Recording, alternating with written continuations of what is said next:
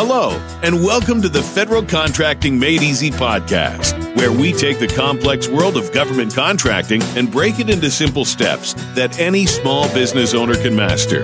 Now, let me introduce your host, Nancy Byerly. Welcome to the wonderful world of government contracting. I'm your host, Nancy. Come along with me as we explore episode number 60 and continue our discussion about the 8A Business Development Program eligibility. We're going to go into detail. We're going to answer a few questions. This episode is going to be fairly short, and the next episode will go into applying for the 8A BD program. As we left off, we were discussing in the last episode, we were discussing the eligibility, and I'll put a link up in the corner. So we were going into the eligibility section, and then everybody asked me about the 2-year waiver. So these are the 5 elements that you have to respond to demonstrate that you have your management and technical experience to be able to continue this business once you're accepted into the 8A program. Now, as a caveat to this, if you look at question number 4, it's going to bring up the fact that you're going to have some sort of contract going presently in place. It doesn't matter whether it's government or if it's non-government source, but you're going to have some revenue coming into the business. SBA will not accept you just waive that. And they can't do that because it has to be potential for success. If you remember in the last part of our video, we discussed potential for success. And that's one of the reasons why question 4 is in here. So if you're going to come in without the waiver, even though I highly suggest that you wait, you have to demonstrate that you have substantial business management experience to manage that business, and that you have the technical experience to carry out not only the business plan, but you have to have the likelihood for potential for success. You're going to have to show how successful you have been with the present contracts. You're going to have to demonstrate that you have adequate capital to sustain its operations and carry out its business plan.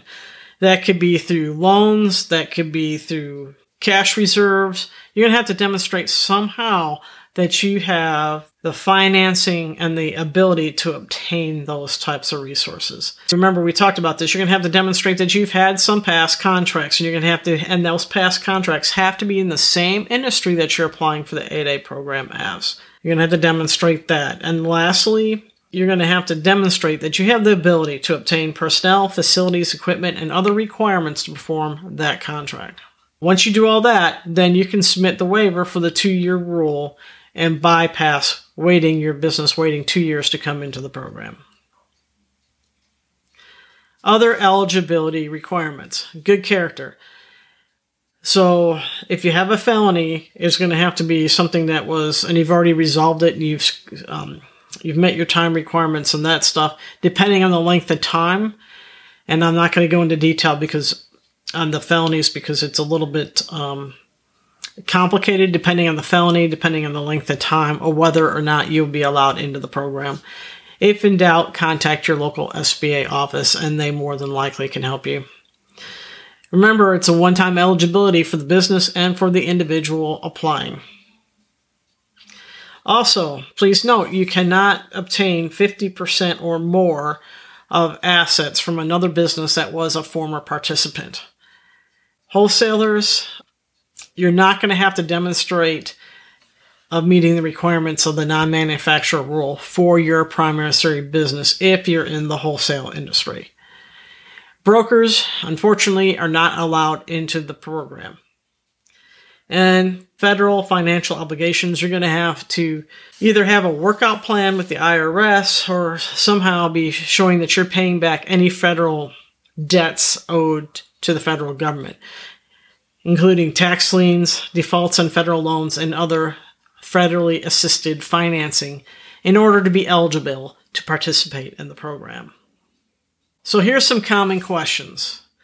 And the reason I actually created question 1 because I want to do a point. I've had so many people go ahead and apply and then they're not accepted in the program because their business partner, the majority owner, does not hold the business license. Their business partner, the non-disadvantaged owner, holds the business license. If that's the case, SBA is not going to let you into the program. They're going to say that the non-disadvantaged person is controlling the business because they hold the license in order for that business to operate. So remember that. You've got to hold the license. Now, you can hire somebody that has a license, and that would work.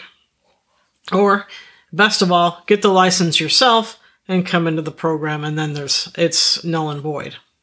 The waiver.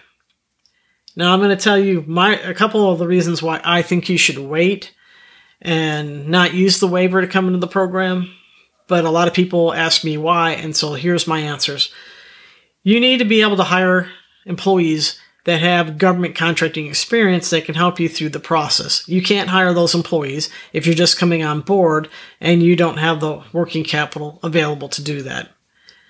Because it may take 6 months to a year for you to get that first contract. Are you going to be able to pay somebody $60,000, $70,000 a year until such time? Probably not.